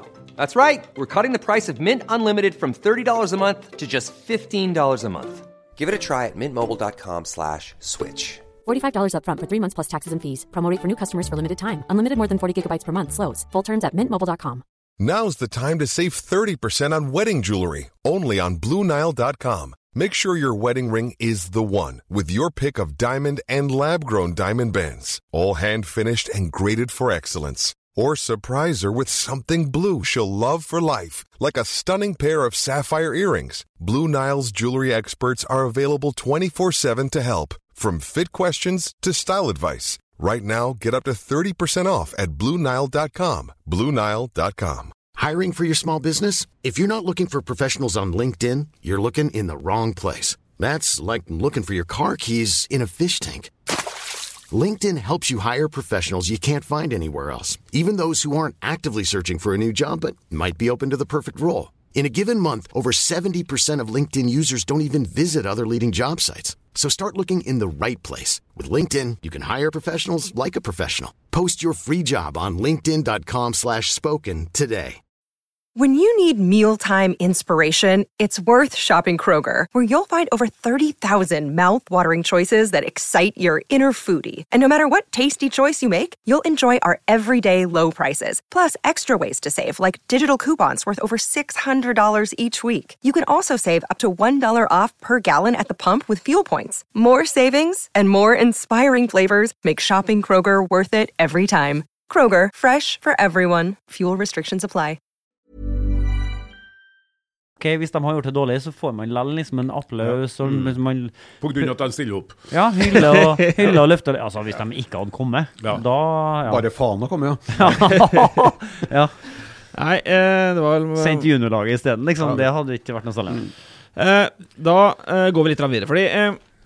vi har snakket litt om hvor din opplevelse av Sverre Branhaug, Geir, for dette var jo din prime som sportsjournalist før du begynte å skrive litt større og mer seriøse ting, som bøker og greier, men du skrev jo i boka di om Rosenborg 100 år, hans offensive kreativitet, hans passningsblikk og eminente teknikk kunne føre tankene hen til mer sydlandske omgivelser enn Lerkendal. Det er jo et stempel som er greit for Branhaug å få med seg, men før vi spør Sverre selv, hva husker du, Petter? Jeg husker jo kun en ting, jeg husker jo den 1,90-skåringen i krysset, så husker jeg noe glimt fra landskamper, og så husker jeg du spilte mot Alvdal i cupen i 89, for da var jeg der som 8-åring. Okay. Jeg vant nok 5-0. Jeg husker den lyse luggen hans, jeg husker brillene hans, jeg husker hans sang, altså hans musikalske bidrag rundt Rosenborg, for det var jo i starten, altså når Dag Henriksen begynte å dra i gang de første låtene, så var alltid Sverre med og en sentral rolle i de videoene og sånn. Og så husker jeg jo det at han, altså se på det målpoengsnittet han har i kampene, altså han var rett og slett en meget produserende offensiv midtbanespiller. Han skåret mye mål for Rosenborg, og han var ofte nest sist også, så han var... Det vet jeg ikke om Rosenborg har hatt sin like egentlig, i det å produsere så mange poeng fra sentralt på midten. Vi skal innom både Nils Arne og Godfotyren litt, men først til først. Jeg hørte deg i en Rosenborg-podcast i Rosenborg-regi i fjor, og da sier du at du takket nei til Rosenborg 2 ganger før du tok sjansen på å gå. Hva er historien bak? Nei, vi gå tilbake til 1974. Da var jeg guttespiller og spilte på Ørn. Ja, altså Trondheimsørn? Trondheimsørn, ja. Jentelaget, altså? Ja, Ørn. Så, og vi var ble kretsmestere det året. Og Nils Arne trenet Orkdal, der spilte han Knut Torbjørn blant annet der. Og de var egentlig det beste laget. Så vi reiste bare utover, og så slo de 5-0 og for hjem igjen. Ja, og etter det rest bare utover. Ja, så Nils Arne har etter det da alltid ønsket at jeg skulle komme til Rosenborg. Ja. Så ble det sånn at i 1976 Nå sitter du og regner på fingrene her. Ja, 76, lenge siden, vet du. Ja, 1976. Så rykket Strindheim opp fra 3. divisjon til 2. divisjon. Og da følte jeg at det var det steget jeg skulle ta. Og da snakker vi nivå 2, altså 2. divisjon, er ikke det det var i dag? Nettopp. Ja, nivå 2. Året etter så ønsket Nils Arne at jeg skulle komme til Rosenborg. Bjørn Hansen var jo også trener i Strindheim, og jeg ble jo kalt for Benjamin. Jaha. For i da var jo jeg bare 18 år. Ja, du er i Bibelen nå? Nei, jeg ble kalt Benjamin på grunn av at jeg var yngst. Nettopp. Og Bjørn Hansen, han bytta meg ut, eller satt meg på benken, og alt sånt. Og så året etter, når han ble assistenttrener til Nils Arne, så ønsket Rosenborg ha meg til... Altså, ønsket Rosenborg meg dit. Det er gode navn, god nevnbruk. Men Bjørn Hansen da, som også er en legende, han var trener i Strindheim, altså. Ja. Ja. Og så hadde jeg møte med Nils Arne og Bjørn Hansen. Han ville invitere meg på Lerkendal. Og da kommer da, vet du, at de ønsket overgang til Rosenborg. Så sier jeg, men Bjørn, du trenet jo meg i fjor, og du bytta meg ut hele tiden. Jeg var ikke god nok for Strindheim. Så det uaktuelt for meg å komme til Rosenborg. Så reiste jeg meg, så gikk jeg bare. Ja, jeg vet ikke hva alle hadde gjort det, men... Nei, jeg hadde ikke det. Så det var vel de 2 gangene, så ble det jo det at når Strindheim røkka ned i 1980, da måtte jeg ta et steg opp i 1. divisjon. Og da reiste jeg jo hele landet rundt for å ha samtaler både med Start og Lillestrøm, Moss, Bryne. Det var dem som spilte 4-3-3 da. Ja. Og Rosenborg selvsagt. Og da var det sånn at Rosenborg, da ville de. Og da tenkte jeg at okay, nå skal jeg gjøre noe nytt. Jeg skal opp en divisjon. Og da fant jeg ut at da forholder jeg meg til Trondheim, slik at det ikke blir for mye nytt. Ja. Og så hadde jeg jo Bajasso da. Ja. Så, og sommeren. Og sommeren. Det var trygt, ja. Kristiansand hadde bare Kaledonien. Så det var liksom årsaken til at jeg gikk til Rosenborg, og det angrer ikke jeg jo et sekund på da, for å si det sånn. Nei, men dette er jo 81. Altså, jeg er født i 81, så jeg skal være unnskyldt. Den 16. mai-kampen, du snakket om i 81, som ble din første. Du skåret jo det nå, Sverre. Da var jeg bare så vidt 14 dager gammel, så den kan jeg ikke huske. Men det var jo en tid, som jeg var inne på, at Rosenborg hadde jo ikke tatt en titel siden 71. Så det Rosenborg-laget du kom til i 81, og det du skulle spille for de neste årene, altså... Det er jo et Rosenborg som var i motgang litt i fjor, og et Rosenborg som har vært gjennom en litt turbulent periode, men hvordan var det da? Var det liksom akseptert at Rosenborg var midt på tre, eller var det et press den gangen nå? Det som skjedde da, det er jo at i 81 så hadde vi jo et fantastisk lag. Jaha. Og jeg så jo Rosenborg også i 80, og jeg synes han var god. Odd Iversen spilte der, Jan Hansen, Steinar Nilsen, Øystein Wormdal, som var Norges beste høyreback mellom 16-meterne. Og vi ledet jo serien med 5 poeng. Den gangen var jo 2 poeng for seier. Og når det var igjen 4 seriekamper, tror jeg, og vi tappte alle. Så spilte vi uavgjort mot Moss siste kampen, slik at vi ble nummer 3. Vi hadde kamp på mot Vålerenga på Bislett, 3. siste kampen eller noe sånt, der det sto 1-1, og det kom et innlegg, og keeperen til Vålerenga boksa ut ballen samtidig som at han slo ned en Øyvind Husby. Ja. Så Øyvind Husby ble leggende på 5-meteren, og ballen for rett ut til Steinar Nilsen, som tok en på direkten og skåret. Så ble det avlyst, annullert på grunn av at Øyvind Husby lå på 5-meteren. Ja. Så skåret han Henning Bjarnøy på overtid, så har vi vunnet en kampen her, så har vi blitt seriemestere. Ja. I 81. Men Lell, For at 82-83-84, før dere vinner serien 85, det jo ikke, for jeg fisker jo litt etter hvordan forventninger det var i byen rundt Rosenborg den gangen, altså, nå det jo i fjor, det var jo nesten fakkeltog og høygafler inn på Lerkendal, og det gikk så dårlig med Hornland. Hvordan var det den gangen? Ja da, jeg tror ikke det var så gærlig. Nei, så vi hadde jo 82 hadde vi en forholdsvis dårlig sesong, 83 hadde vi en veldig dårlig sesong, da vi hadde Tommy Kevene som trener, Nils Arne kom og redda klubben da, og vi berga akkurat. 84 kom jo Arne Dokken blant annet, og så 2, 3 og 84 var ikke den store sesongen. 85 ble vi jo seriemester, tapt semifinalen for Lillestrøm.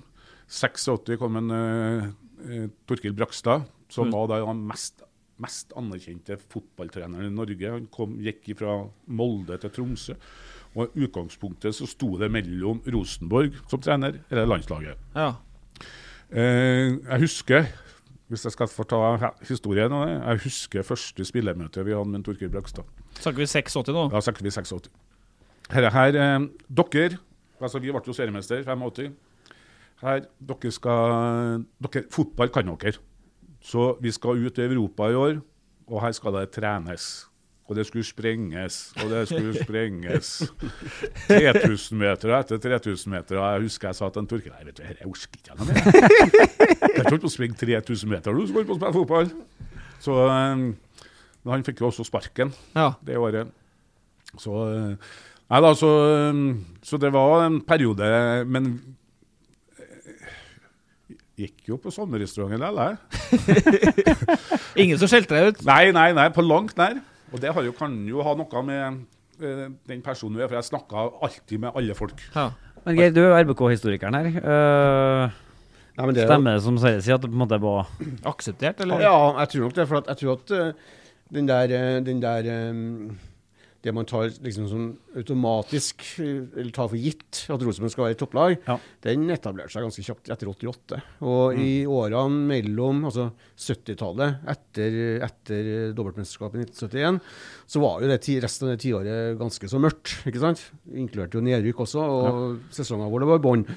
Men 81-laget var jo, som Sverre har beskrevet, et veldig, veldig bra lag. Og de var jo også marginalt unna å bli seriemester. Og så gjør de en sånn masse rare treneransettelser, mye dill og dall i de 3-4 påfølgende sesongene. Altså både Kavanagh og i og for seg Brakstad også, selv om han var anerkjent så bare det. Men jeg tror heller ikke at virker ikke som publikum var, altså det var ikke sånn aksept for at Rosenborg skulle være et midt på trelag, tror ikke jeg. Men man hadde liksom fått så mange nesestyvere i de siste 7-8, nesten 10 årene, at man brydde seg ikke så mye om det. Og så tok man til igjen i disse 16. mai-festene for hva det var. Da. Det kan jo kanskje også være noe av årsaken til at liksom, det ble så ekstreme fester. Da.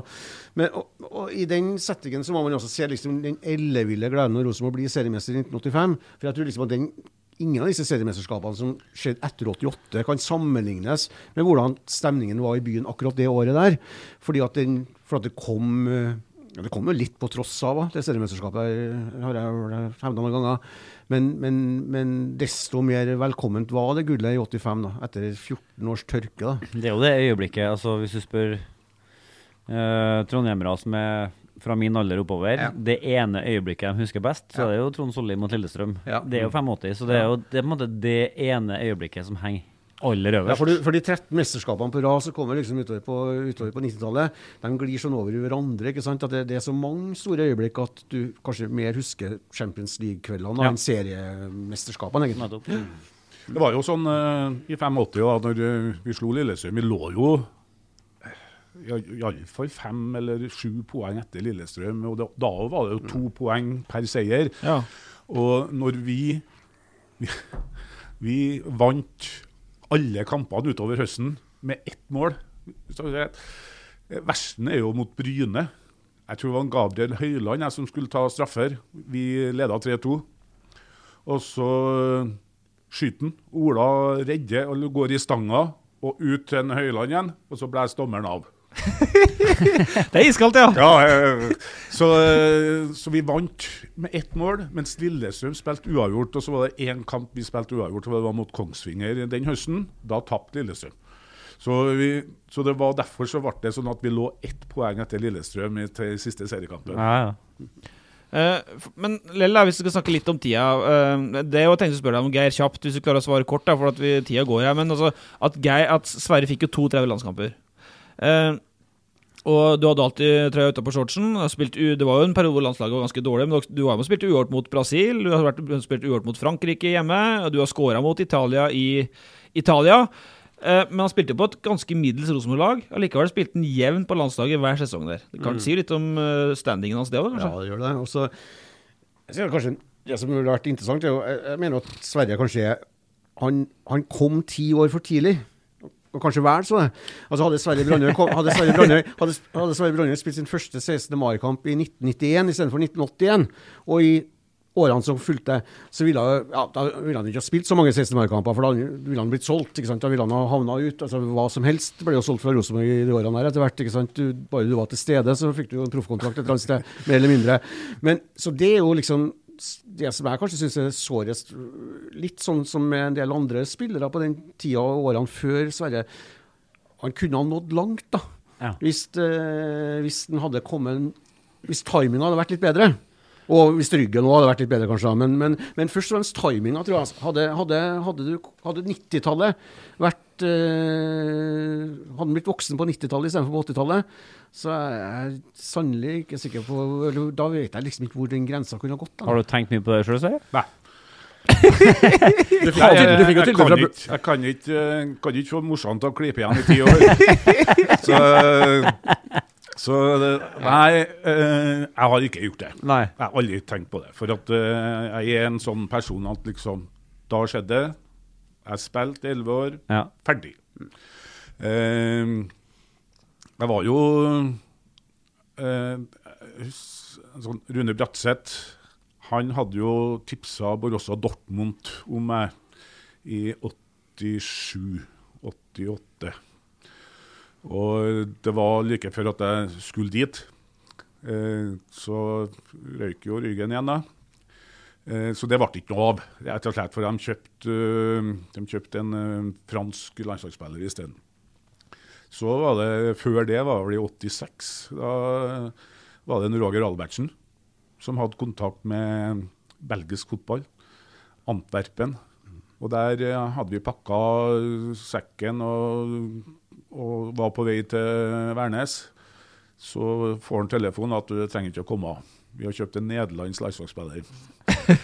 Det nærmeste jeg har vært. Ja. Det er ganske nærme det. Ja, men du fikk jo en slags forespørsel fra Burnley også. Ja, Tommy Kavanagh, han for fra Rosenborg og til England, så trener han Burnley.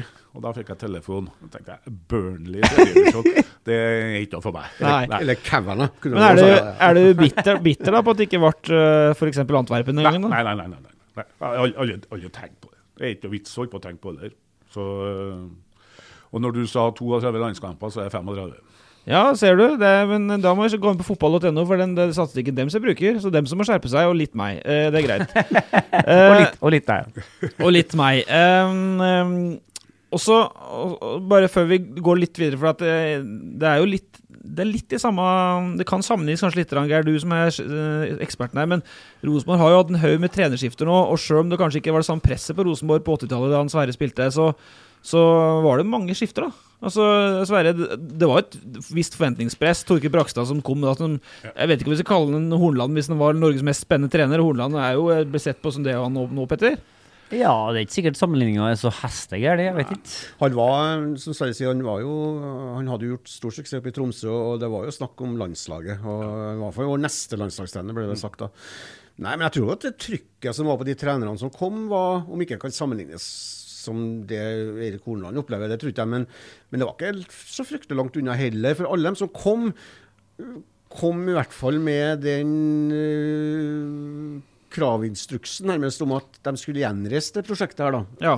For Rosenborg var jo tross alt en storhet, en sovende bjørn. Så de hadde jo det presset på seg i det minste. Men poenget var at de gjorde, med unntak av Brakstad kanskje, for han hadde jo proven records, men de gjorde jo så mye elendig arbeid i kartlegging av trenerne. Tommy Kavanagh jo det mest forferdelige eksempelet på det. Altså, de plukket han ut fra et lagbilde i Manchester United, men de visste ikke liksom hvordan trenerstrukturen i England var. Tommy Kavanagh var trener i Manchester United. Han var naturligvis ikke manager, men han var trener under TV 6 og en del av de andre legendariske, eller den som kom før Ferguson. Så han var jo fysikktrener, han var flink til å få spillerne i form, fysisk form, men så var det jo andre som la det taktiske fordringene. Og når det gjaldt Sverre, det var bra at han ikke dro til Burnley, til Tommy Kavanagh der naturligvis, da, for Jan Hansen fortalte jo en gang liksom at altså, han hadde aldri sett en mer elendig utøvelse av taktisk strategi. For altså, Sverre Brandøy var jo den som var ballbehandleren og ballbesitteren i Rosenborg, men Tommy Kavanagh la ofte planen sånn at ballen gikk over Sverre Brandøy. Så du hadde jo lite ballkontakt i mange av kampene. Ja. Men det er jo egentlig et fint punkt å gå litt videre på, for at vi sitter jo her sammen som ikke bare 16. mai-kampens far. Han hevder jo langt på vei at det er han som egentlig er hjernen bak godfotteorien i Rosenborg, og det måtte jo være helt jævlig for deg å spille under en sånn nisse som Kavanagh, når du hadde det potensialet som fotballteoretiker innabords. Ja da, nei, men altså, Tommy Kavanagh, som du sier, Geir, fysisk god trener. Vi hadde masse fine treninger. Ja. Det var han. Men laguttaket, det kunne ikke han. Nei. Men så det er jo der navnet Brandy kommer ifra. Ja. Det er på grunn av at han kallenavnet ditt. Ja, han kunne liksom ikke si Sverre Brandhaug, det ble litt langt det. Så han kalte meg Brandy. Så de kampene jeg spilte litt ekstra bra da. Da ble det champagne brandy. Men som regel så gikk det mye langt, ja. Jeg gjorde det med ballene. Ja, og langt mellom hver skål da, det året her. Ja. De månedene hver. Og så går jo det sesongene i gang, 88-sesongen. Vi hadde Ørjan Berg i podcasten forrige uke. Han kalte jo det som en sånn popstjernesesong. Dere fikk jo ikke gå i fred i Nordre. Jeg vet ikke om du husker det samme. Det var helt duskemokasiner og ville tilstander. 88? Ja, nei, det var jo, det kom jo, Ørjan kom jo, Mini, og Kåre Ingebrigtsen kom rett før seriestart det året. Og det var det som var poppisene da. Det er jo det. Ja. Jeg var jo for gammel da, men Nei da. Jeg var vel mer på byen da enn dem, vel. Så langt hår, og så det er jo den tida der, så var det litt sånn at de var ikke på deg hele tiden, så du fikk gå av fred, det var ikke noe stort problem, for det var i starten av noe hysteri som skjedde etter hvert. Så 88, det var jo litt av en sesong da, sant? Det var jo det med Nils Arne som kom tilbake som trener, og vi hadde et vanvittig godt lag. Nei, for det jeg tenkte vi snakker jo litt om det mellom linjene hele tiden her 88, og så kommer 89 som blir en litt tøff, turbulent sesong igjen. Det blir nummer 2 da, men da var det kalt turbulent, for det skal jeg snakke litt om under Nils Arne før vi runder av. Vi skal ha en runde med Bork med det også, og så kommer jo 90, det dobbelt igjen, og så må du legge opp etter slik jeg har fått gjengitt det, da, at du våkner opp dagen etter den semifinaleskåringen mot Lillestrøm fra, har du sett den, Petter? 100 meters hold oppe i vinkelen der. Andre ekstra gang, kan du ikke bli bedre, og så våkner du opp med så vondt i ryggen at da er du bare ferdig. Ja, det som var da, var at jeg hadde jo en helside spalte i Arbeideravisa det året, sammen med Arvid Schoner. Jaha. Og der var det sånn at det ble jo et sjokk for folk, for at jeg hadde 1 år igjen av avtalebyen i Rosenborg. Jeg skulle egentlig spille 92 år. Men hvis jeg tar historien foran da, det at vi skal reise til bortekamp mot Kongsvinger. Og den gangen så landet vi på Fornebu. Og så setter jeg i bussen mot Kongsvinger, så bestemmer jeg meg at nå orsker ikke jeg noe mer. Jeg slutter jeg nå, rett og slett. For poenget mitt da var det at motivasjonen begynte å bli dårligere. Nils Arne tok meg ut. Det gjorde han aldri. Kapteinen skulle aldri ta seg av banen. Men så begynte med det også. Da det mye likere for meg å si at nå skal jeg spille resten av sesongen og skal passere 300 kamper. 91. Og sitter på bussen, og så har jeg møte med Nils Arne og alt sånt, og så kommer da den semifinalekampen. Lørdag skal den gå. Og da hadde jeg det i Arbeideravisa da. Her siste året mitt. Jeg gir meg. Det tok du til Arbeideravisa, ja? Ja. Ikke til Adressa, nei? Nei, for at, for at det var Arbeideravisa den gangen. Han hadde spalte der. Betalt spalte. Så da bestemte jeg meg for å gi meg. Og så kom jo den skåringen mot Lillestrøm, og kom hjem på lørdag og koset meg litt og sånne ting, og så sto jeg på morgenen. Da skulle vi til Sampdoria da, på mandag.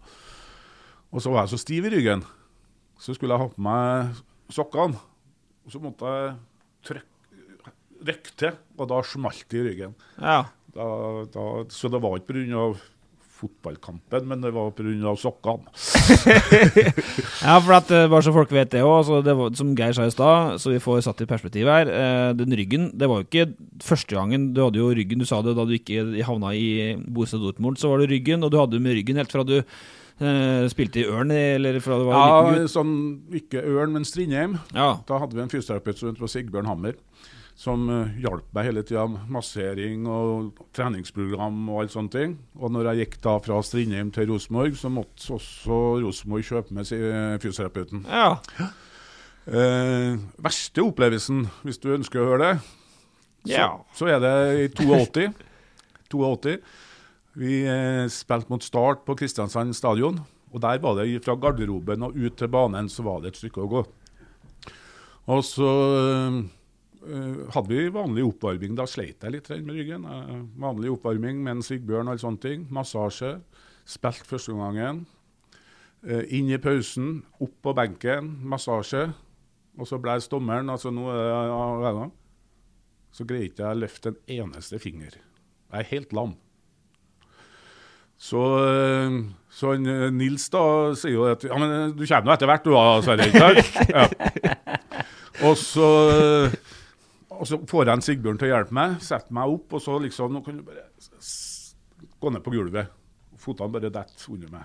Ja. Så fant vi noe plass der jeg skulle henge meg, da, og røkka litt. Ja. Og så, ja, nå var det greit. Så gikk jeg ut da, og da hadde det gått 12 minutter av annen gangen. Og så sier Nils Arne der, ja, du kommer nå, ja. Hadde ikke byttet inn på noen imens? Nei. Han ventet på kaptein. Ja. Men det er jo greit. Altså, Sampdoria mistet, og så mistet du den cupfinalen i 91. Rosenborg tappte den. Vi kan jo legge sammen 2-2 på det, men for da kommer jo det forholdet til Nils Arne. Fordi dere fikk jo et veldig tett forhold, og så er jo det som Petter sa i sted. For det sitter jo en mann der som mener at han har hevd på godfothøyren, Petter. Ja, så det har han sagt til meg før. Da vi laget det cupfinalebelaget sist, så sa han at det var jo egentlig jeg som, altså godfothøyren er min. Jeg sa det var sånn at jeg sa det, og så sa Nils Arne for noe tull, og så gikk det en dag eller 3, og så kom Nils Arne og presenterte den samme materien i garderoben. Men du er jo på en måte et sannhetsvitne, Geir, for du var jo og følte Rosenborg ganske tett i en periode nå. Skal vi anerkjenne Sverre Brandhaug som godfotteoriens sanne far? Tørst å svare nei hvis det... Nei, jeg er faktisk litt usikker, men, altså, men jeg tror at det er et kan vi ikke ta halvparten av den for det? Men det som var da, for å si det sånn, det er at når det gjelder fotball og hvordan jeg skal utfolde meg der, så har jeg alltid klare meninger. I 81, første året mitt i Rosenborg, altså vinteren, så jeg trener mye utenom Rosenborg, og da sier Nils Arne at du må trene på hodespill. Ja. Så sier jeg at det orsker ikke jeg. Nei, jeg må trene på det jeg er best i, og jeg vil bli enda bedre. Jeg vil ikke bli en grå fotballspiller, jeg skal være noe spesielt. Så der starter jeg. Når det gjelder, altså, Nils Arne gjennomført det her. Så det var men du sa at jeg må heller bli bedre på det jeg er god på fra før, enn å prøve å bli god på noe som jeg er helt ræva på. Så blir jeg middels på alt da. Ja. Så, men hvis dere leser, skulle jeg si, mulig at Geir har gjort det, boka til Knut Torbjørn, så står det der. Hvem som er opphavet for godfotteorien. Jeg vet, det blir litt sånn stille i studio. Nei, men det første han sa, altså det er jo den gyllene regelen, det da, grunnregelen. Han trener på det du er god på. Ja. Skal bli enda bedre på det jeg er god på. Og så utvikler Nils Arne det da, vet du. Ikke sant? Ja. Sånn. Det der blir det, ja. Svardal er litt usikker på hva han skal svare. Nei, men så sa jo... Om man må skrive om mange av verkene mine. Nei, men Geir, du beskriver jo at ganske tidlig en helt spesiell relasjon mellom en veldig ung Sverre Brandhaug egentlig, og en for så vidt ganske ung Nils Arne Eggen nå, men de fikk jo tidlig et helt sånn spesiell connection. Han ble innrømt enkelte lettelser som ingen av de andre fikk, og så videre, så noe måtte jo være. Ja, det er jo åpenbart et tett forhold mellom dem, ikke sant? Alle de privilegiene han får, og alt er jo med på å utvikle dette her, ikke sant? Og så det... Men å være så tett på en så temperamentsfull type som Nils Arne over så mange år som du var, ble dere aldri ordentlig uvenner? Nei, vi hadde møter, vi der spillerne ikke visste noe om det. Du og han? Jeg var Nils Arne. For at det var jo sånn, etter at Nils Arne kom tilbake i 88, så var det jo sånn at vi hadde mye møter. Spillerne mente jo, altså vi spillerne mente at vi kan ikke holde på å gjøre dette, vi må gjøre sånn og sånn og sånn. Ja. Og de møtene hadde jeg med Nils Arne uten at spillerne visste. Og når han sa til Nils Arne, husk på dette her nå, vet ikke spillerne noe om. Du må presentere det her på spillemøtet. Og når han gjorde det da, så ble jo spillerne i sjokk. Ja. Han sier jo det samme som vi har sagt. så det var en måte jeg og Nils Arne kommuniserte på veldig. Det startet faktisk i 81, på en av de første spillemøtene vi hadde på Lerkendal en mandag, der jeg da, 21 år, var uenig i hva han sa. Ja. Og så tok jeg ordet, og så gikk jeg imot den, og så ble han sint. Og så sa han, herre har ikke du noe med. Altså sånn. Men når møtet var ferdig, så sa han, du Sverre, gå ut. Alt det du sa er rett. Men jeg kan ikke høre på det overfor resten. Nei. Da, fra den gangen, så visste jeg hvordan jeg og Nils Arne skulle samarbeide. Men hva var forskjellen på, det skal vi bruke bare 2 setninger på da, men hva var forskjellen sånn fotballfaglig på Eggen i 81 og 88? Var det samme opplegget? Vi spurte jo Ørjan om det sist, forskjellen på Eggen i 88 og 2002. Men var det samme 4-3-3, akkurat likedan i 81 som i 88, jobbet med samme tingene? 4-3-3, og akkurat samme tingene, bare at når vi kom til 88, vi snakket om en Torkild Brakstad her, ikke sant? Det var i 86, 87, vi for og sprang.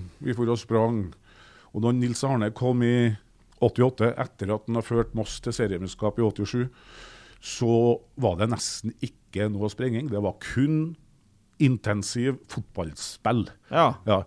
Så der hadde jo han forandret seg skikkelig fra 81, og ikke at det var mye sprenging da, men det var litt annet trening.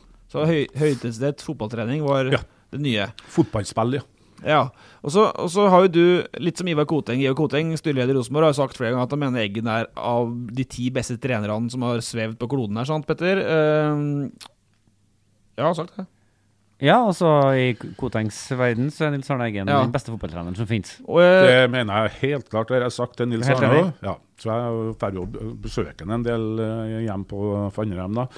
Og jeg har sagt til Nils Arne, du må være den største, beste fotballtreneren i verden gjennom tidene. Ja, men hvorfor? Altså, vi skal ikke fordi at, veldig kort, hvorfor? Ja, han var på feltet. Og hvis du slo en feilpassning, altså hvis midtstopperen skulle slå ballen til sidebekken, som egentlig har 10 meter frem til neste motspiller, så ble ballen spilt bak. Og da stoppet Nils Arne, og vi begynte på igjen. Og sånn ble det etter hvert etter at jeg sluttet også. Og da ble spillerne litt sånn irritert. Og så brukte jeg å si det at det er ikke mye likere å høre etter hva Nils Arne Eggen sier, og så gjør jo det. Og han var sånn. Og jeg har jo vært og sett på en del trenere etter Nils Arne, som bare lar det gå. Han stoppet spillet, start på nytt igjen, og helt sånn petimeter på at det skulle være sånn. Så der var han helt utrolig. Og så sier du at, for du snakket om hvordan Nils Arnes kjeftamang, sant, Petter, i sted, og at den fyrte seg opp. Men Geir, du var jo der oftere enn jeg og Petter. Jeg fikk oppleve 2010 da, før han det siste vikaråret, men det var jo noe med at han fyrte seg kanskje mer opp når vi var der som journalister, eller? Ja, jeg tror for flere av spillerne sier jo det at det var jo mer normale arbeidsdager når det var færre journalister til stede. Så han var jo god til å spille for publikum. Det var han jo definitivt. Men så godt som alle spillerne sier jo det samme som Sverre, også som har vært under han. De er jo enige med Koteng at han sikkert da må være blant de 10 beste som har svevd over planeten, og det sa. Og så har de påvirket Så har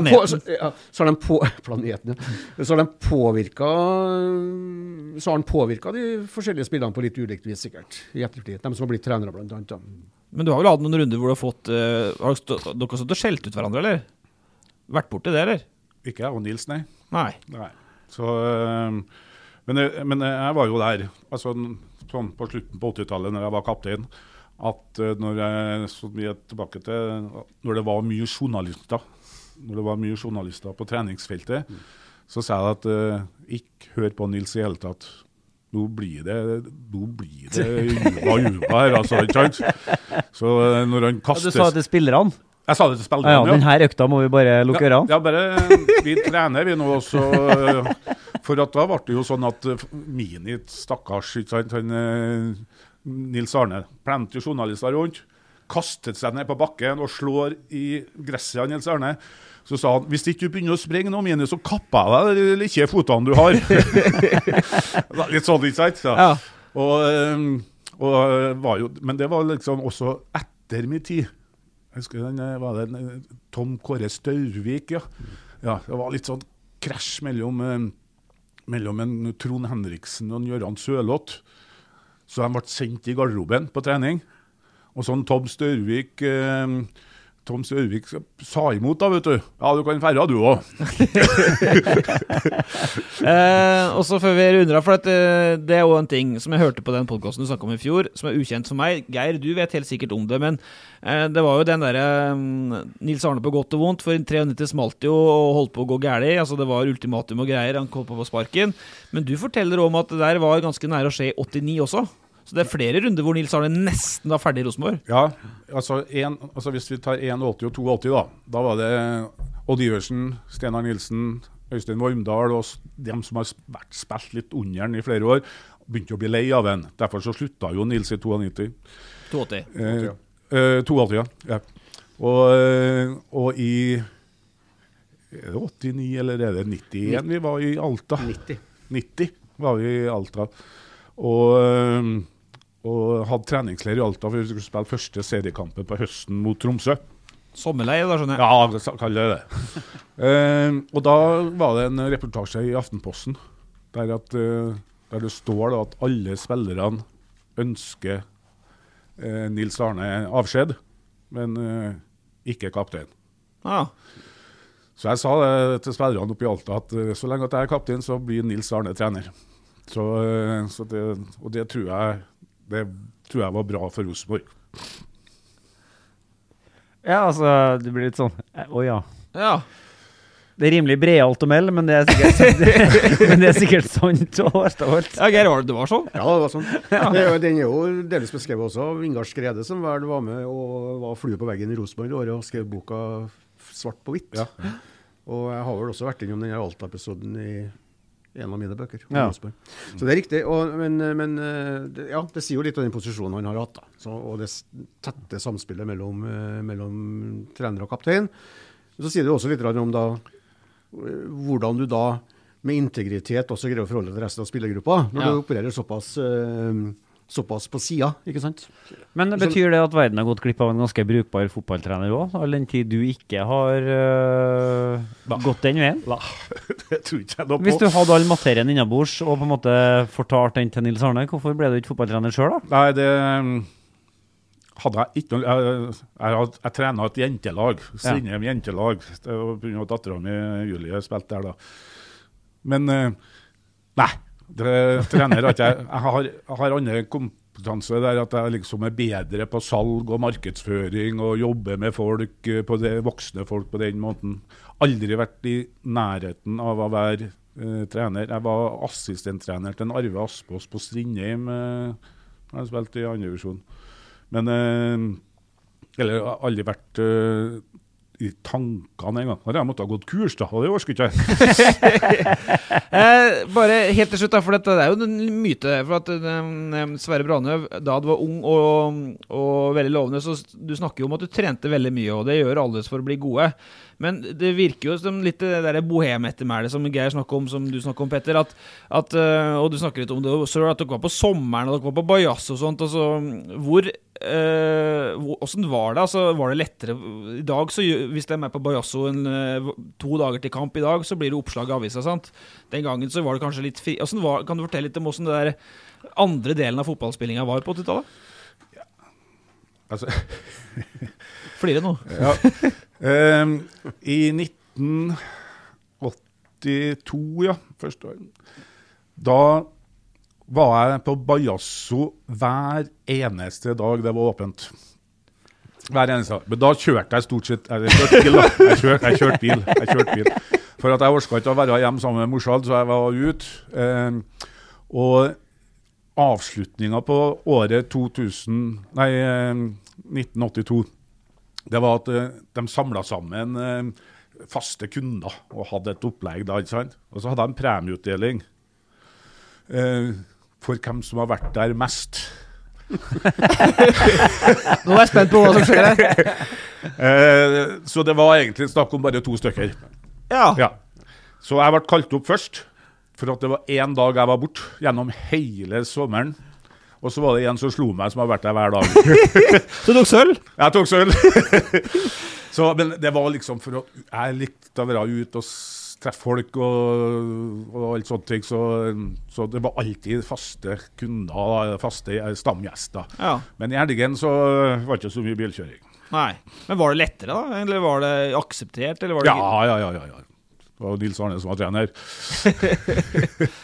Ja, men det har jeg vært inne på før. Altså, det var jo en del av Nils Arne sin filosofi, der, at man skulle nyte seirene, rett og slett. Så det var en viktig bit av det å være fotballspiller, at man skulle ut sammen og glede seg over at man hadde spilt bra.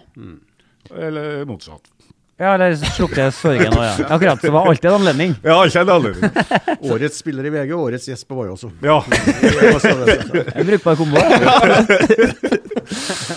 Så går jo tida, og så har jo Sverre, det er jo litt det, og sånn som datteren min på 12, hun vet jo godt hvem Mini er, for hun har sett Mesternes Mester, og vet jo godt hvem Roar Strand er på grunn av akkurat det samme, sant?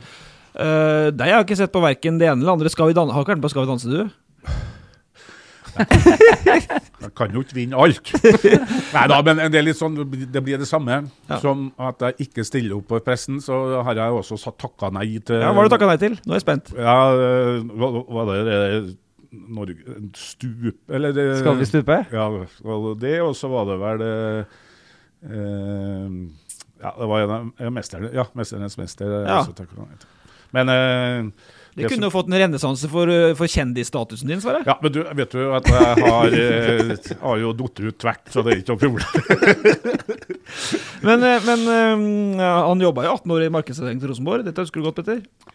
Ja, han Endre Storholt var jo markante profiler på markedssiden til Rosenborg. Jeg vet ikke om det er sant, men det ble liksom sagt at de hadde svart belte å skrive avtaler på servietter, og at mange avtaler var skrevet under ganske sent på kveld.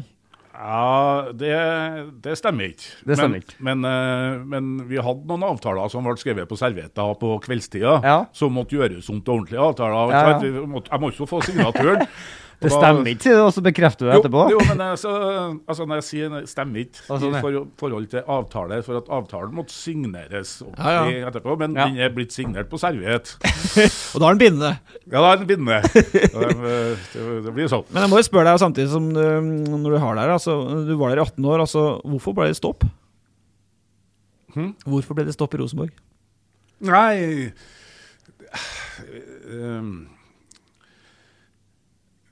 Jeg må jo nødt til å jobbe med folk jeg har gode relasjoner til, og det hadde jeg ikke den tida der. Nei. Så det ble litt krasj mellom meg og ansatte. Så slik at jeg var Jonny Thoresen også, da, som jobbet på markedsavdelingen.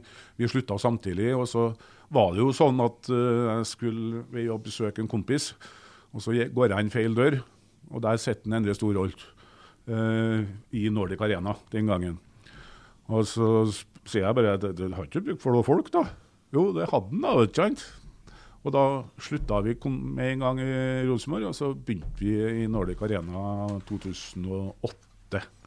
Ja, og nå du, for det var ikke der du sa du var i sted? Nei, da sluttet jeg der i 2016, og begynte for meg selv med noe av det samme, altså nettverksbygging og relasjonsbygging med bedrifter i Trondheim. Så nå har jeg et firma som heter for Artig7, og vi driver rett og slett med nettverk og relasjonsbygging for at firmaet skal gjøre business her imellom, utgangspunktet. Også ha det hyggelig, og det 92 bedrifter jeg styrer selv der da. Ja. Det jo sannsynligvis ingen i Trondheim som så flink til å ha det hyggelig som Sverre Brandhaug. Det jo godfotteorien i praksis det også. Vi nærmer oss slutt, det har vært utrolig hyggelig. Jeg har drevet på kjempelenge, men jeg har noen spørsmål fra lyttet til slutt. Du må ikke melde av du, Geir, for at jeg må få det til å bekrefte, for at du jo sannhetsvitne fra storhetstida til for Jostein Lian, han lurer på, du var noen som kalte deg at du ikke kunne kalle deg glassfoten for at du var offensiv briljant, men redd for å gå inn i taklinger? Ja, det kan stemme det. Jeg har jo en episode fra 81. Da spilte vi mot Vålerenga, og Tom Jakobsen, han utgangspunktet fra HamKam da, men han spilte på Vålerenga, og vi var forholdsvis like. Og den gangen så var det sånn at keeperen spilte bestandig ball ut, du holdt jo kast til sideback og sånt. Så da sto vi i midtsirkelen, jeg og Tom Jakobsen, og så sier vi til hverandre, her for noen andre ta seg av. Lite duellspill, men det stemmer litt. Det var jo sånn det var. Offensiv, briljant og litt slapp forsvarsspiller. Ja, jeg har hørt klengenavnet der, jeg også. Eller, Men det helt korrekt. Det var ikke akkurat noe. Men det jo mange som sier det at jeg sto jo bare i midtsirkelen. Men da sier jeg at det utrolig å skåre 111 mål fra midtsirkelen. Ja, det gjorde den. Og så har vi svart på noen andre, for det var en som lurte på tilbudet i utlandet. Det har vi vært gjennom. Det var Gåsvær. Og så rakk vi da ikke å snakke om, Petter, et banner. Vi har... Nå må du ta med... Vi har en Brandhaug. Riktig. Vi har en Brandhaug. Noen folk innan som vel dro i gang det. Vi har en Brandhaug, og så... Det var du som nevnte for meg i går, Sverre, ikke sant? Og så plutselig sitter du hjemme og ser TV, så du ser VM på skøyter fra Heerenveen i Nederland. Og så ser du plutselig en plakat på tribunen hvor det står «Vi har en Brandhaug». Så det ble et fenomen ut av det der. Ja, jeg visste jo ikke en på Lerkendal. Det sto på ståtribunen da, ikke sant? Og det var folk fra Levanger eller Verdalen, som kanskje hadde seg litt også. Ja. Så jeg visste ikke noe om det der før jeg satt og så TV-en fra Heerenveen at vi har en Brandhaug. og det jo faktisk blitt et sånt fenomen nå at jeg tror det noen 20 eller 30 vi har en Brandhaug på 30 forskjellige språk. På språk? Ja, det klasse, ja. Det visste du ikke, Geir? Nei, jeg har hørt en Heerenveen-historien, men kanskje det finnes på en cricketbane også? Ja, det finnes overalt. Sumo-bryting. Og den lever fortsatt litt den dag i dag, for jeg så på RBK Web sitt forum da Djorde Djenic kom til Rosenborg, så var det noen som skulle finne ut hva vi har en Brandhaug var på serbisk. Men den fortsatt i arbeid. Da begynner vi å nærme oss. Det har vært utrolig koselig. Vi har drevet på lenger enn du pleier. Tida går fort i godt selskap. Ta med min lille research da, som jeg synes var artig. Vi har jo mange ganger snakket om hvilket sosialt individ denne Sverre Brandhaug er. Og det har jeg jo opplevd selv, for at hver fredag så går mobilen til en Sverre litt varm, for da sendes det SMS-er. Og da står det noe sånt: er du der? God helg! For det en Sverre å sende ut. Og det vet jeg, for svigerfaren min er en av dem som får de meldingene. Og det hver fredag. Og han synes det like koselig hver fredag å få meldinger, og han svarer tilbake. Ja. Hva den greia der, Sverre? Nei, jeg har holdt på med det noen år. Ikke sant? Så, for jeg liksom har jo mye venner, eller sånn, mye bekjente da, for å kalle det. Så jeg fant ut det en fredag for mange år siden, og sendte ut da en sånn ho-ho, jeg bruker å si det, vet du, ho-ho. Er du der? Det fredag, god helg. Ja. Ikke sant? Før på litt annet nå, så kos deg og alt sånt. Så Så dere dem blir sendt til mellom 120 og 140 stykker hver. Får du svar alle, eller? Nei, men får svar fra de fleste da. Den her helga svarer alle. Ja, det her helga svarer. Så det er litt sånn. Og husker jo det at det ble jo en del fra Rosenborg så fikk han her, ikke sant, blant annet en Mini, så fikk jeg melding tilbake fra en Mini at nå trenger ikke holde på å trykke på til meg. Altså, for at de fleste han tror at jeg har en gruppe, men det har ikke jeg. Så jeg sender en melding til hver enkelt. En og en? Det må da ta litt tid. Men det er klart at altså, det jeg gjør da, altså, jeg skriver jo meldinger, men så må jeg jo trykke på Copy-paste. Sånn, hvem som skal ha det. 2,5 timer tar det. Ja, så hvis 2,5 timer? Ja, så hvis det er noen da, som ikke jeg synes har gjort noe sånn kjempejobb den uka der, så får de ikke. Og Mini er ut av lista. Ja, han er ut av lista. Ja. Det er jo spennende som Geir Svardal havner på lista nå etter helgens skriverier.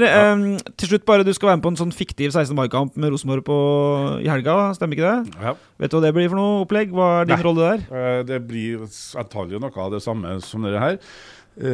Så det er Rosenborg som skulle ha 2 gjester, det er meg, og så er det Åge Aleksandersen. Ja. Så det skal vel, jeg vet ikke helt, det skal vel liksom gjennomføres den kampen Rosenborg-Kristiansund som egentlig skulle gå 16. mai. Det er jo toppet lag da, når de stiller med Brandhaug og Aleksandersen. Det blir ikke bedre enn det. En offensiv midtbanespiller, en libero. Geir, tusen hjertelig takk for strålende besøk. Det er på høy tid vi hadde med i podcasten. Det passet flott at du tok med deg Sverre Brandhaug. Petter Rasmus, vi må prøve alt senere, vel? Ja, nå er jo vi tilbake i podcaststudioet vårt i Færmannsveien for første gang på 8 uker, og jeg har jo lovt HR-direktøren på huset å vaske ned hele studioet her med sprit. Ja. Jeg gjorde det jo før, og jeg har lovt å gjøre det etterpå, så jeg blir her en stund til. Lykke til med det. Lykke til med det. Ja.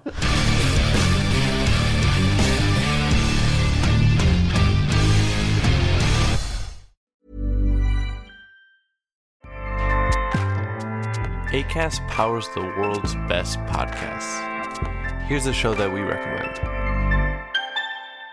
The Real Housewives is a guilty pleasure for most, but if you're looking to not feel guilty about that pleasure, tune in to Everything Iconic with me, Danny Pellegrino, where I break down all the messy moments and behind-the-scenes antics of Bravo's popular franchise. And on Everything Iconic, I also interview celebrity guests like Kelly Ripa, Keke Palmer, Drew Barrymore, Cameron Diaz, and more about their guilty pleasures, their past work, and so much more. So if you're pop culture obsessed and find yourself watching way too much reality TV like me, tune in to Everything Iconic with Danny Pellegrino, wherever you listen to podcasts. Acast helps creators launch, grow, and monetize their podcasts everywhere. Acast.com.